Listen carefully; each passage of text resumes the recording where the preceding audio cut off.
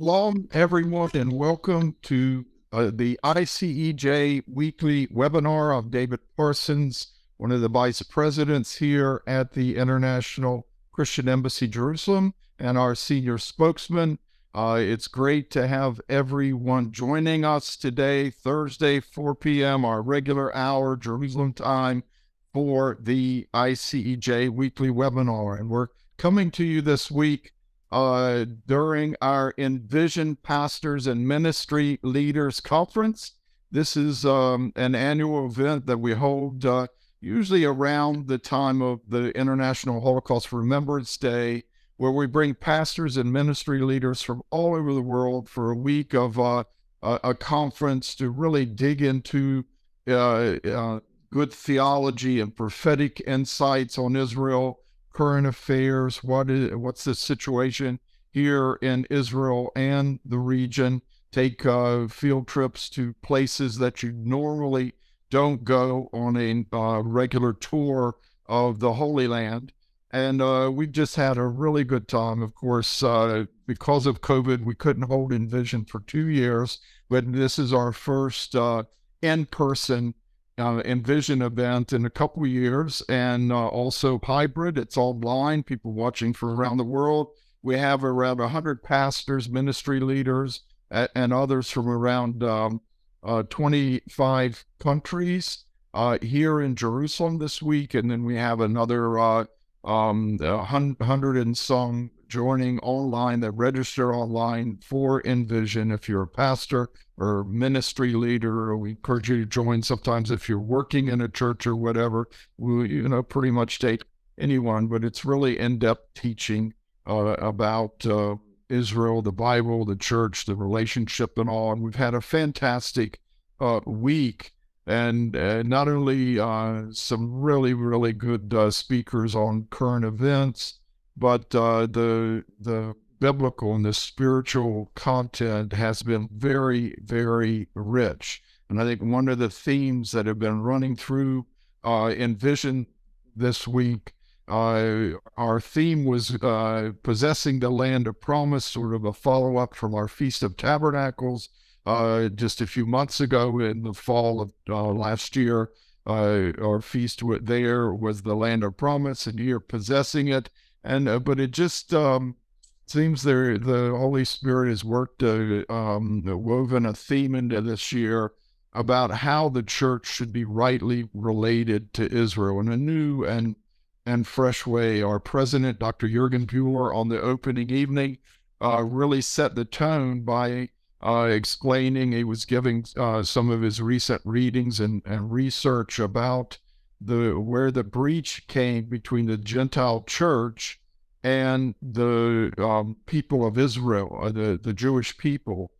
And of course, the Council of Nicaea in the year 325 AD was a real monumental moment. It did good things in setting the theology of the church concerning the Trinity, the divinity, and humanity of Jesus, and did good things, but it also represented a clear break and breach between the church and Israel, the church and the Jewish people, where it was absolutely forbidden from then on to worship, to hold your worship services on Shabbat. You had to do it Sunday. So many other ways that they separated very purposefully from the what they would call the circumcision in those days, what the Bible would also call that. But it had long centuries of consequences with how God is repairing that relationship today, especially through the Messianic believers. But Jürgen made the point that this breach and this division, this split between the Gentile church and the separating from anything Jewish, anything Hebraic, even a Jewish Jesus, that it actually started with the destruction of the temple in 70 AD, that within 20 or 30 years, there were some of the early church fathers, like Justin the Martyr, Eusebius, very plainly wrote anti-Semitic writings against the Jewish people and forbidding, saying we shouldn't worship on Shabbating, or how can we worship on the same day as the Christ killers, things like this. And it was very penetrating and convicting for all our pastors and everyone to sort of understand, like even the origins of worshiping on Sunday, which it's so built into our culture and all, but the origins of that were not, it wasn't so healthy and nice. And but as we look at this, we're just really from that, from what Jurgen said and other speakers after him, Benjamin Berger, Peter Suka here, and others, we started building the modern dynamic with the restoration of Israel, how the Holy Spirit is working to rightly relate Christians and the church to the restored Jewish nation of Israel and the Jewish people, and particularly the remnant of Jewish believers here, the Messianic Jews, and how all along God always wanted unity in the believing remnant in the earth, that Israel represented this. It was quite interesting in our, I'm giving you a synopsis of Envision, a little tidbits, and then we're going to show one of the speakers to share the exciting things that have been happening here. But one speaker was saying, look, the menorah represents Israel, the nation, the people of Israel, and the Bible instructed in law of Moses that it had to be made out of one piece of gold, which represents, even though Israel's 12 tribes, it's one nation and one people in serving the Lord. And then another speaker the next day talks about how the high priest wore a breastplate that, even though it had stones representing the 12 tribes of Israel, it was one high priest with one breastplate representing the unity of the 12 tribes before the Lord and worshiping him. And really good insights into, biblical truths of how God wants unity. And there's been a real sense of unity among us Gentile believers from all these nations, joining with local Messianic pastors and leaders and worship leaders, and also Arab believers and pastors and leaders as well, to really become one in the Holy Spirit and see what God is doing, how he's reconciling us in Christ. That's been a wonderful theme running throughout this week's Envision conference. When we get to some of the other messages at Envision, some of the current affairs have been excellent. We had a professor, he's an assistant professor at Bar-Ilan University, Eli Rettig, and he's an expert on energy, global energy needs, the whole field of energy, and especially addressing the global energy crisis since the Ukraine war, and deliberate efforts by some governments and the Davos crowd and all to sort of wean us from fossil fuels because of fears of global warming and climate change. And he made some interesting comments. This Professor Rettig, he showed a graph chart that basically showed that today the world, as far as the world energy consumption, around 81% of all our energy needs are met by fossil fuels, burning fossil fuels, which is coal, gas, and oil. And this, he said, this is about the same percentage, about 81%, as in the 1970s. So in that sense, we really haven't made much progress with all the hype and all the promotion of global warming, climate change. We got to change, all these celebrities going in their private jets, speeding the atmosphere with all sorts of pollutants, that they're going all around hyping this message, but we really haven't changed much.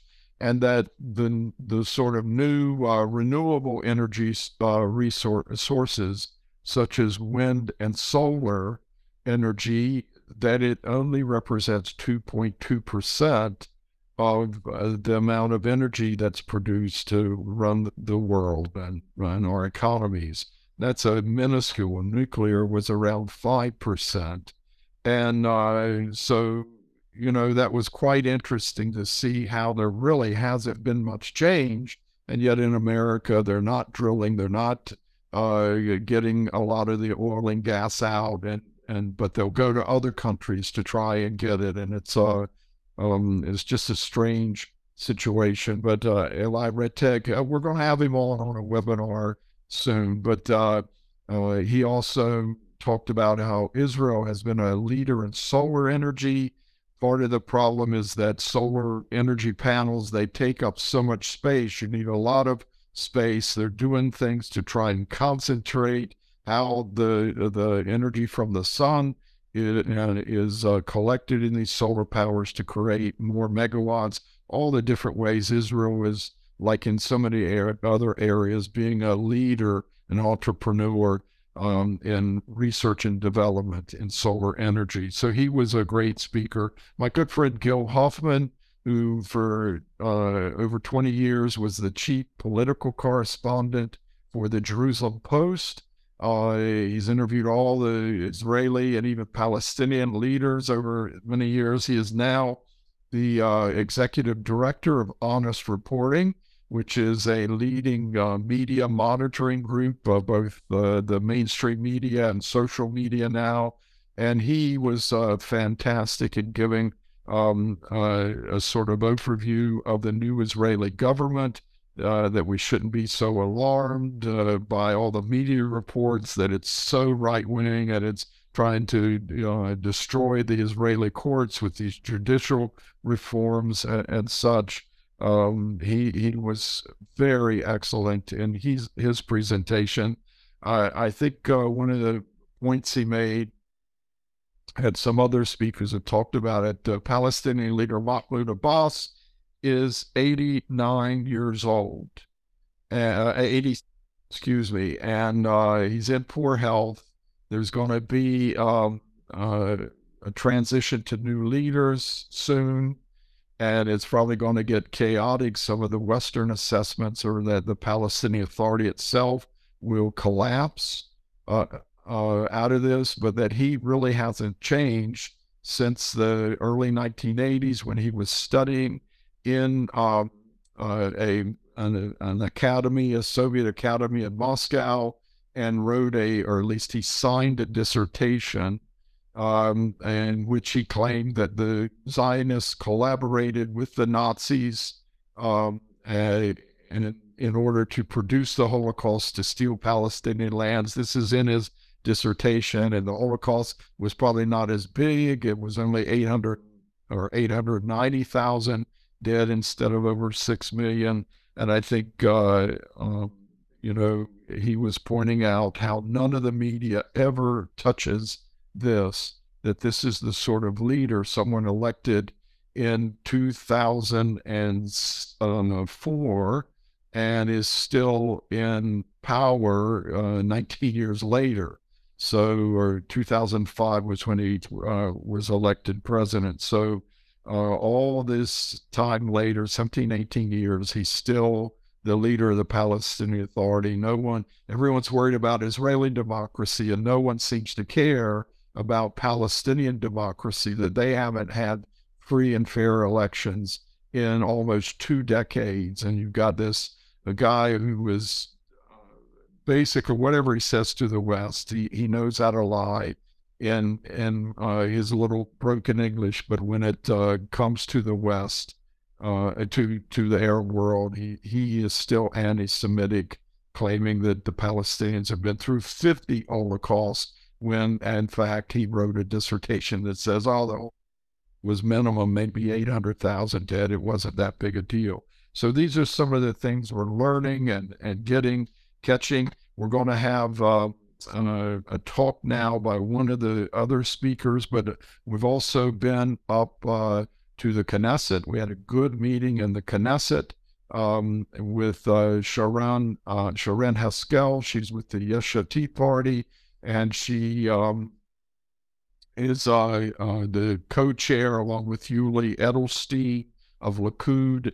They're co-chair of the Knesset Christian Allies Caucus. And so our group of pastors, they toured the Knesset. They heard from a Knesset member. She's always been terrific and very warm and engaging with Christians. Some may remember we had her at the feast, and she was talking about the protests in Iran, and she has these trademark large hair and very curly and lovely, and she cut a piece of her hair in protest to stand in solidarity with the women who were protesting in Iran over the death of a woman for being getting arrested by the modesty police there and dying while being tortured. So we went to the Knesset. We went to Ariel University yesterday. It's been pouring rain here in Israel, but we went around Ariel and in between these downpours, seeing some of the different departments that they have. One of them very interesting is the Wine Research Center. They are reviving 300 different species of grape plants that produce wine that were all here 2,000 to 3,000 years ago, that gone through the land, found different wild strains of grapes growing out there that are wine producing, and are rooting them and growing them and studying them to help reproduce the wines all the way back from the days of King David. I don't know if many people know it, but King David planted, it says in the Bible, he planted vineyards down on the edge of the Negev, and that the tradition is that the wines there were very popular in Rome in the 1st century or so, and even earlier they made their way to all over the Roman Empire as it was growing. And so we now want to show you one of the briefings that we received during our Envision Pastors and Leaders Conference this week. This was on Tuesday from my friend Dr. Dan Diker. I first ran into Dan, started engaging with him. He was with the IBA News. It was the Israeli official Channel 1, the official state TV. Every afternoon years ago, they would have about a 15-minute or half-hour news broadcast in English, and he was part of their news team, a reporter and analyst. He's a graduate of Harvard. He started working for the Jerusalem Center for Public Affairs as well, one of the leading think tanks here in Israel. He's been with them for well over 20-some years. And Dan was recently appointed as the new president of the Jerusalem Center for Public Affairs, taking the place of Dr. Dory Gold, who ran it for many years, Israel's former ambassador to the United Nations. But Dan, we used to use him on the radio a lot when we had Front Page Jerusalem, and also always going to him for analysis in the Jerusalem Post Christian Edition when we did a monthly magazine with the Jerusalem Post. So Dan's been a good friend of the embassy for many years. We now want to play what is that sort of a regional briefing of where Israel is right now in terms of its strategic position. So can we please roll there? David, a dear friend, a friend of faith, a man of faith, and a neighbor, always had fattening sweets when I came over to the Christian Embassy. President Jürgen Buehler, another great friend, a man of faith, a leader. It's really, Pastor Sukahiro, where are you? I would give up 15 minutes of my time to hear you go on. I think we need to bring you to the Knesset and have a teaching in the Knesset, right? We do. I tell you, I walked in this hazardous day, and I felt so inspired in the 5 minutes that I'm sitting there. I felt I'm learning Torah with a great rabbi. Here you are. And this is the kingdom of God. I'm a man of faith myself, and is the president of the Jerusalem Center for Public Affairs, which is, as we see it, the diplomatic and security anchor between East and West. We are dedicated to faith-based diplomacy. In fact, in another hour, I will be racing back in this rain to meet with Sheikh Ahmed Obed Mansouri, who from the United Arab Emirates, who has started the Museum of the Crossroads between Christianity, Islam, and Judaism in Dubai. So it looks like prophecy is unfolding before our very eyes. Who in this room, ladies and gentlemen, pastors and leaders of faith in the great Judeo-Christian tradition, would have imagined that the children of Abraham in 2020 would have signed an accord between Israel and its harshest enemies for decades? Sudan. Do we remember what happened in Khartoum in 1967? No peace, no recognition, no negotiations. And today we not only have peace, we have normalization. We have recognition. And these countries, each one of which, the Jerusalem Center for Public Affairs, has a MOU, Memorandum of Understanding, relationship with each of these institutes. In the places of greatest adversarial enmity for decades, no one could have imagined such a development. To be able to walk through the streets of Dubai, as I was able to just weeks after the agreement was signed with Mohammed bin Zayed, His Majesty, and to be able to wear a kippah in the streets of Dubai really tells us something about, Pastor, what you were talking about just a few minutes ago. So the kingdom of God, we're in the land of God, the Holy Land, and from this land goes forth the Torah of Israel, and by extension, the great tradition of Christianity. Our traditions today, our peoples today, the Jewish people, the sovereign Jewish people in the land of Israel, in the state of Israel, and I would argue, by extension, our Christian brothers and sisters in this place in the Middle East are under threat today in a way that I don't think we've seen since the refounding of the Third Jewish Commonwealth in 1948. We're living at a moment of tremendous urgency, great threats, and also great opportunities, as the Abraham Accords have indicated to us. You probably are, all of us are aware that, as a matter of fact, Secretary of State Blinken, who was my classmate at Harvard College, we used to speak in French in freshman week about these international matters, and here he comes to Jerusalem. And in fact, if anyone had a doubt about whether this is the land of God and the centrality of all civilizations, I wanted to schlep, that's not an English word. I wanted to schlep this. This stands in the middle of the entrance of our office. You may recognize this. This is the clover leaf representing the Trinity by Heinrich Bunting of 1581. And Reverend Bunting had a vision for the world. And if you notice, here is the clover leaf. You can, it's like a game show. Carol Merrill comes up.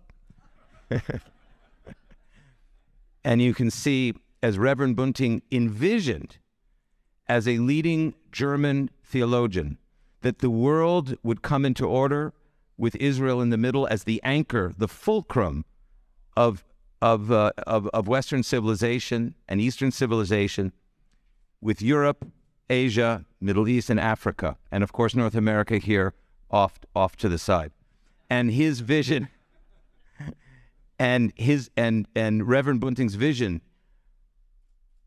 of over 400 years ago has now become a reality. And Israel is in the middle of the world, one of the smallest nations on earth, and yet has one of the most central positions of influence, of power, and of potential and possibility in the world. So that stands in the lobby. David and Jürgen have come in many times and seen that, and we see the reality that this has become hundreds of years after it was envisioned. Well, the Bible envisioned it, well over 3,700 years ago. But it's extraordinary to see what is unfolding before us today. in terms of diplomatically, in terms of security. Thank you, Pastor. That's great. Now, I want to, you're aware not only that the Secretary of State has come, but he must have recognized that Israel's in the center of the world because he felt comfortable even telling us how to manage our democracy, which is the first time, I think, in the history of modern politics that any major Western leader tells another Western ally how to conduct the debate over the unfolding of its democracy. So apparently, Tony feels very comfortable in Israel as a Jew himself and an American leader. The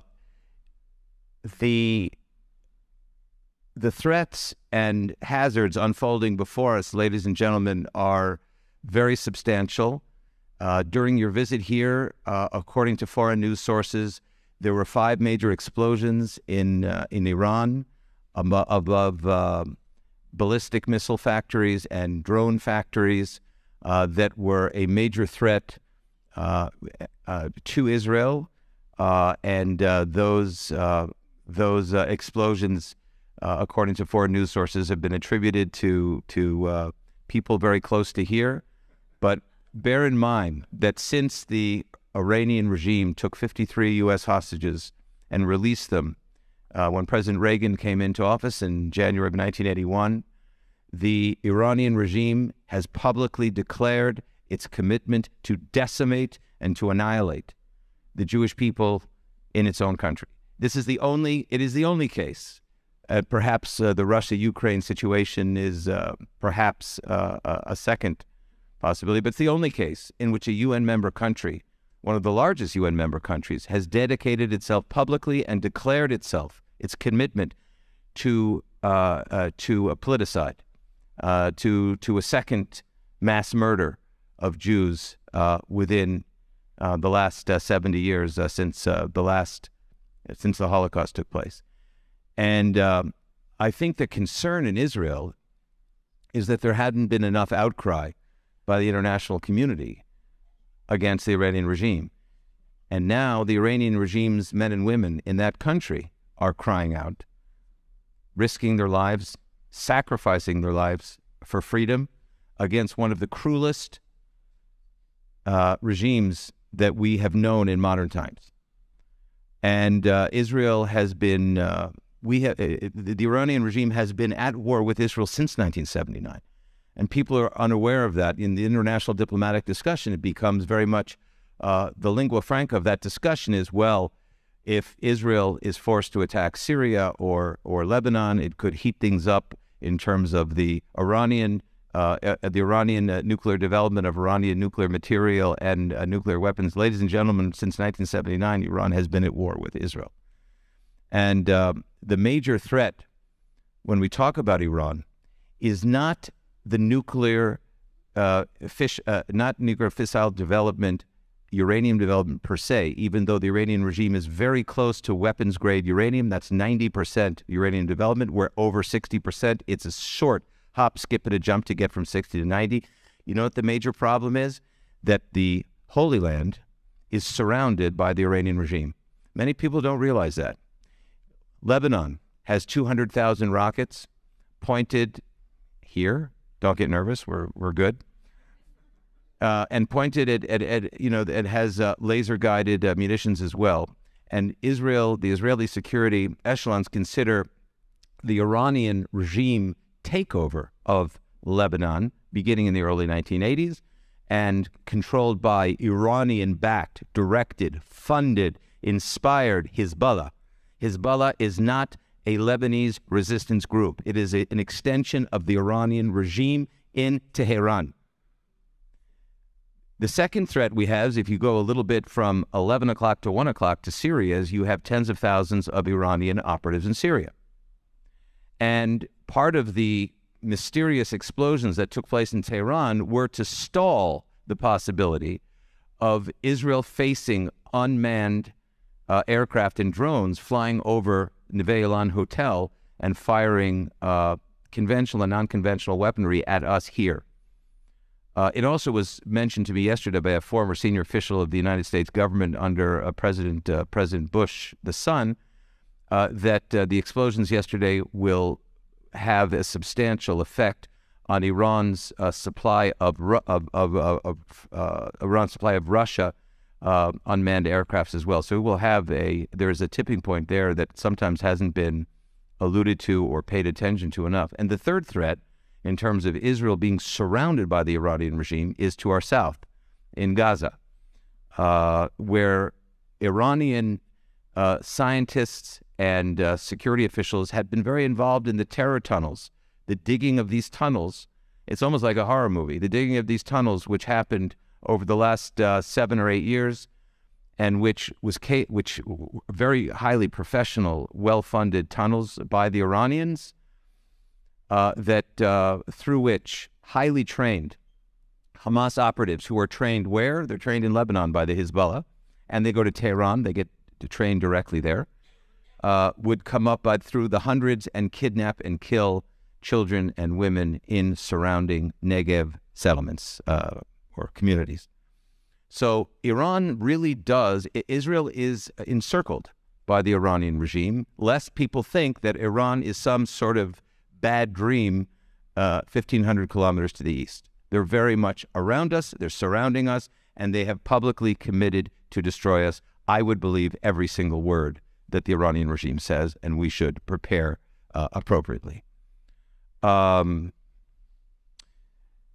that's not the biggest threat that we're facing. And I say this to you as fellow Americans and Europeans and Russians and Africans and Fijians and blessed people from all over the world. The major threat that Israel faces today actually comes from the Palestinian Authority. They're not even Hamas.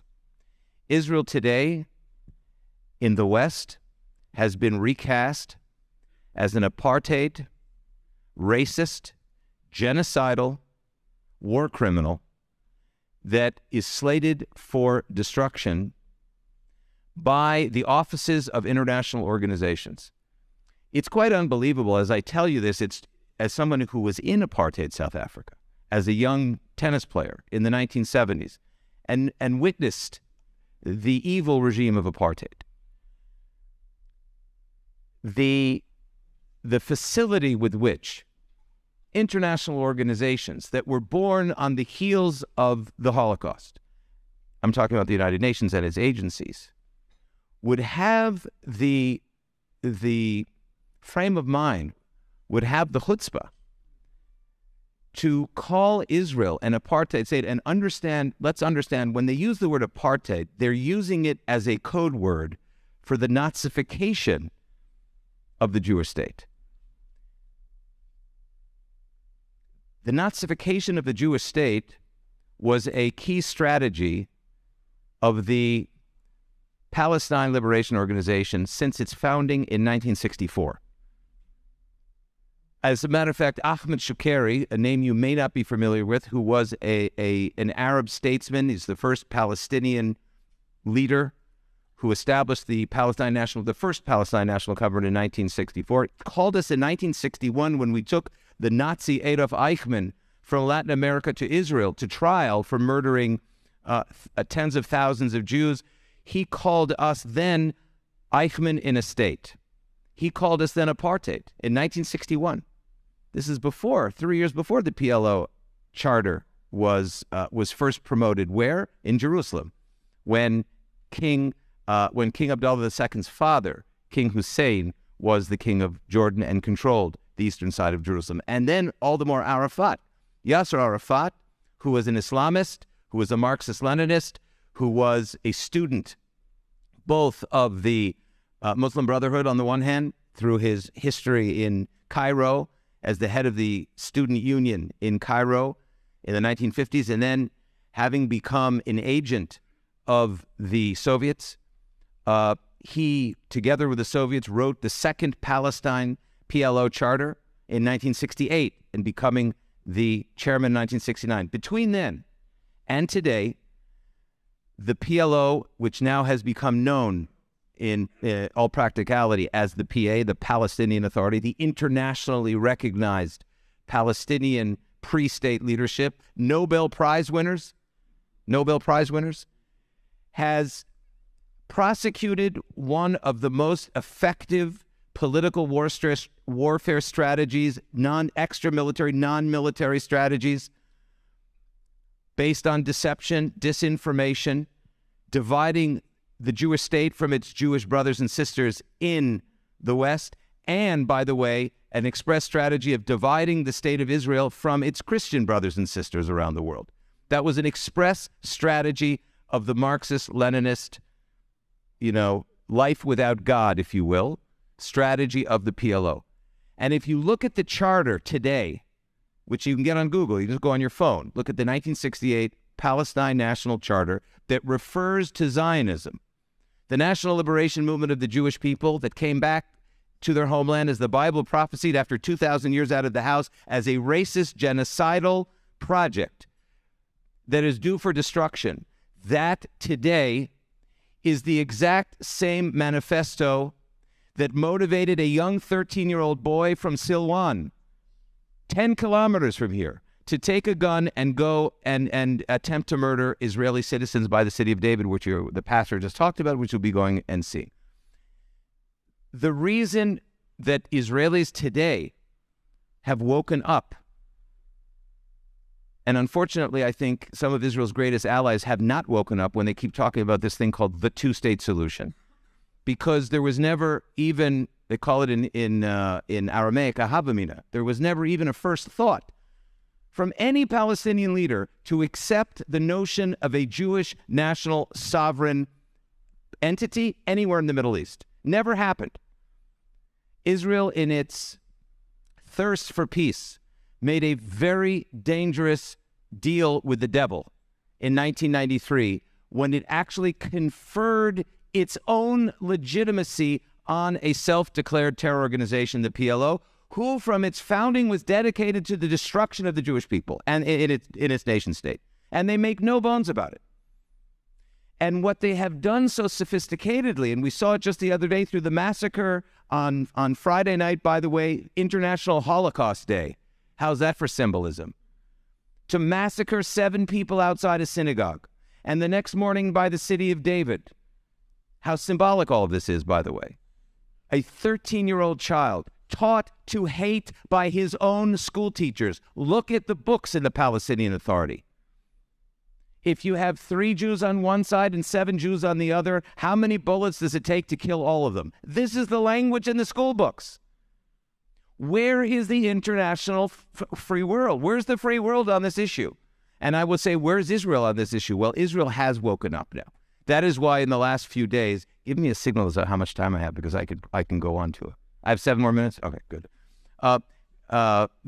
Israel has woken up, ladies and gentlemen, and that is why what we've seen, and I can share with you through the Hebrew media, that everyone today in public officials, media, and the public discourse, as sometimes how rancorous and divided rhetorically, this country can become, came together on the one point, everyone points a collective finger, Palestinian Authority. The most rabid anti-Semitic discourse since the Nazi era. Just go, you can go and see it. You can go look at Palestinian Media Watch if you want to see full-fledged, bloody anti-Semitic discourse in full color. Just go, you can go onto your phones and see it. The Palestinian Authority pays terrorists and their families as a budgeted line item with your tax dollars to incentivize an entire society to radicalize into terror, which they've been doing for 30 years.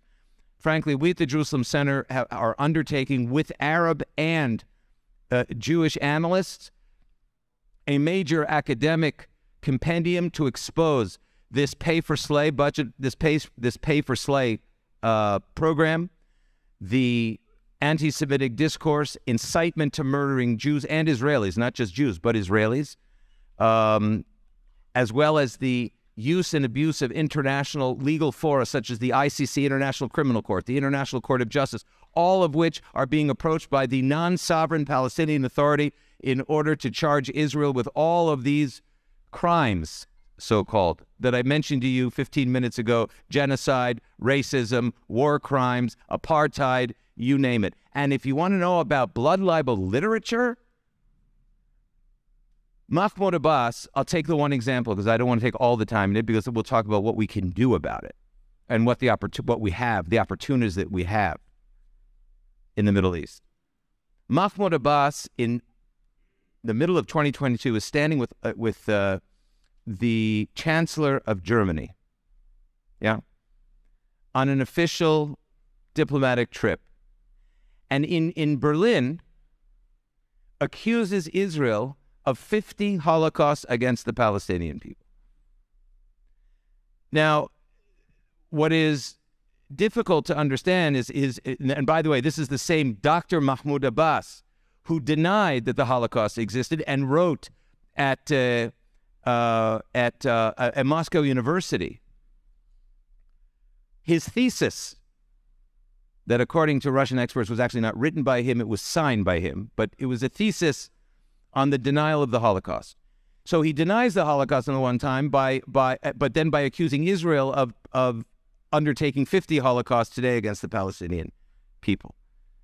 And the fact is that there was no major uproar, that the German premier didn't get up and walk off the stage,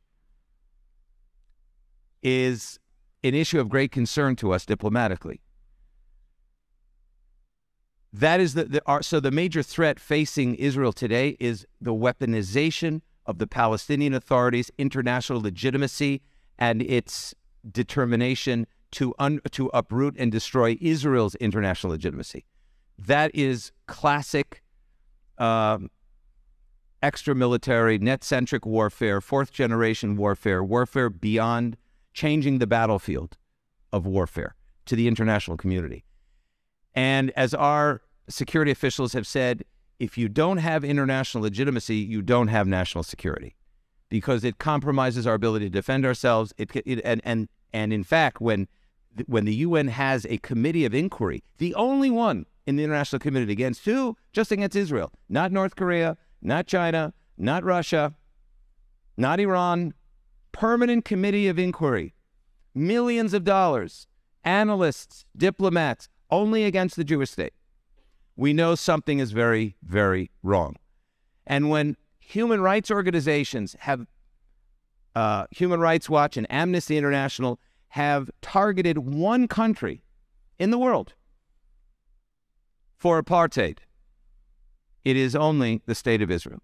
So that threat to our international legitimacy, in my assessment and I think in the assessment of others, is the major national security threat that Israel is facing. And what we're trying to do at the Jerusalem Center is raise these issues to the top of the international diplomatic agenda, stand firmly as a united Israeli body politic, and I'm talking about Jews and Arabs and Christians and Muslims and Circassians and Druze, all of us together, because this holy house and this holy land is shared by many cultures, and we believe of the great importance of standing strong, all of us, in this great miracle of history, the State of Israel, and fighting for our rights and our history and the future of all of us, Jews and Christians and Muslims, as was understood and prophesied almost 4,000 years ago.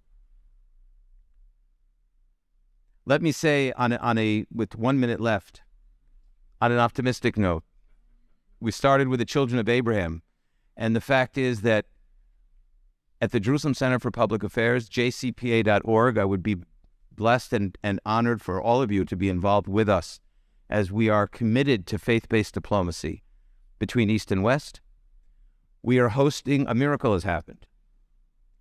On March 27th of this year, for the first time in the history of the State of Israel, 14 African countries are coming to Israel seeking our advice and technology and brotherhood and sisterhood around agenda items of critical mutual concern: food security, water security, national security, de-radicalization, counterterrorism, political and social cohesion. We did not have to beg or buy or sell ourselves. Our African neighbors have come to us, and I'm talking about countries like Somalia, Djibouti, Sudan, South Sudan, Somaliland, Uganda, Kenya, Nigeria, countries that we had no relationships with, some of which we had in the 1960s, but after the 1973 war cut off. They are waiting online for partnership with the Jewish state. It is a miracle of unimaginable import. So while we have Iran and we have a incorrigible Palestinian Authority doing everything to uproot our legitimacy, when we look to the East, we're looking to the possibilities that miracle has brought us.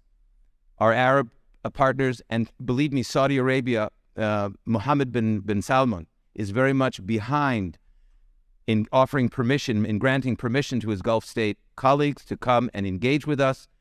And now we have many African countries engaging with us, coming to Jerusalem, President Bueller, not having to go secretly, take off your kippah and sneak into the African countries. No, have them come here publicly and celebrate being in the kingdom of God, in the land of God.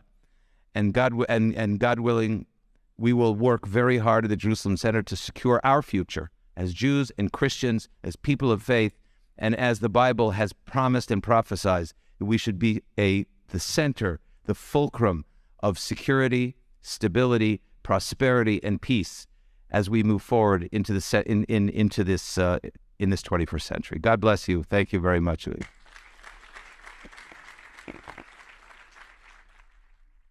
Okay, thanks to our friend Dr. Dan Diker, President of the Jerusalem Center for Public Affairs. Just a little more background. For about 22 years, the International Christian Embassy, Jerusalem, had our global headquarters here in Jerusalem in the German colony neighborhood on Emek Rephaim, and on the end of our block was the Jerusalem Center for Public Affairs, one of the more prominent think tanks here in Israel. He's now heading that, and he's been a good friend for many years, and very, very good insights. I tell you, it's an important point that over the past year, as we watch the war, the Russian invasion of Ukraine unfold, and they've tried to justify, and they got to go denazify Ukraine. And in the Nazification of Ukraine, it's basically the process of trying to stick this label on Ukraine in order to justify their aggression on it. And you think it's strange. The Ukrainians aren't really Nazis, and even, there may be a few French groups that are sort of neo-Nazi, but there's a lot of those in Russia too, and they're not doing it in Russia. So it was just strange accusations. But the fact is, as Dan Diker pointed out, that it was actually Soviet strategy developed by the Soviets in tandem with the Palestinian, the PLO, Palestinian Liberation Organization, to already start labeling Israel as Nazis back in the 1960s. That, when you put those two things together, you say, it's strange with Ukraine. It has absolutely no place with regard to Israel, but this is the sort of world we live in. People live in their own sordid, really dark bubbles. And it's a shame. We've got to let light penetrate in the Palestinian society and culture. And so it's no longer this culture of death and martyrdom to try and destroy Jews. But we've just been having a very good time. I tell you, the rich spiritual content at Envision has been terrific. Our former executive director, Malcolm Heading, he gave a message last night. Really, I've been walking with the Lord for around 50 years, heard many, many sermons, but I've never heard a message so penetrating, so challenging, where the Word of God divides between soul and spirit and the intentions of the heart, than what he preached last night about being soulish Christians versus someone whose spirit, their spirit man, is so set apart to want fellowship with our Maker and the living God through the Holy Spirit, that and how you can better operate in the Spirit and not be so vulnerable to our flesh and our soul, telling us what to do is excellent message. And I know it's probably not quite fair for me to be telling everyone out there just how good this Envision conference has been. We've been doing this for, I don't know, 10, 15 years, bringing in pastors once a year from all over the world for a special conference to envision them, enrich them, enlighten them on the modern restoration of Israel, so many other things. But this is the best ever, no doubt about it. And people are writing in. We're hearing about it. We want to see more. We want these videos, these teachings. But to be fair to everyone who's already signed up and paid for it, it's just best that we offer and open it up to anyone now who wants to benefit from the video teachings. Everything. Just about everything we've done is now on video on demand. Within 24 hours, it's being put up on the streaming platform where you can go on there and watch Dan Diker, watch Gil Huffman, watch Malcolm Hedding, watch Jürgen Buehler, Peter Sukahira, Benjamin Berger, all these good speakers that we've been having. We had a panel of Israeli, Jewish, and Arab pastors. Around noon today, we had a panel of Israeli business leaders who are believers and giving their insights into just how amazing Israel's economy is and what they're doing to not only build the nation, build Zion, but build the kingdom here, and so many other things. We had Julia Popov, who is a Bible teacher in the Word of Life Fellowship in Moscow. It's the largest evangelical church in all of Russia, and she came and really spoke her heart about her love for Israel and the Jewish people and the sort of difficulties they're facing there in Russia. And it really touched our hearts, and we prayed for the Russian people today. All of this is available on the Envision platform, and if you want to sign up for it, there's still time. You can enjoy all the content, the videos on demand from all the live events here this week at Envision. Plus, there's another 25 other video teachings from the best of last year's feast and the best of last year's Envision. You can view all of that on our basic package for the next 3 months. So there's still time if you will go and register. It is at envision.icej.org. You can still register there. We'll keep it open for everyone. So if you really want to enjoy all the content and really be enriched what the Lord is speaking here to us, please go to envision.icej.org. Okay, that's it for this week's ICEJ weekly webinar. We want to thank you again for joining us. We'll be back next week with, I think we're going to have a current affairs webinar next week with my colleague, Mormir Kalos, he's a vice president for international affairs. He's going to have a special guest from the Spanish-speaking world talking about things being done there to fight anti-Semitism. And so join us then at 4 o'clock next Thursday, our regular time for the ICEJ weekly webinar. And also don't forget next Wednesday, also at 4 p.m. Jerusalem time, we have our global prayer gathering, coming together, Christians from all over the world to pray and seek the Lord concerning Israel, the region, the nations, our churches, our families, and just seeking God together and believing together for great things and great answers to prayer. So that's today's program. I am David Parsons of the International Christian Embassy, Jerusalem, wishing you shalom from Jerusalem.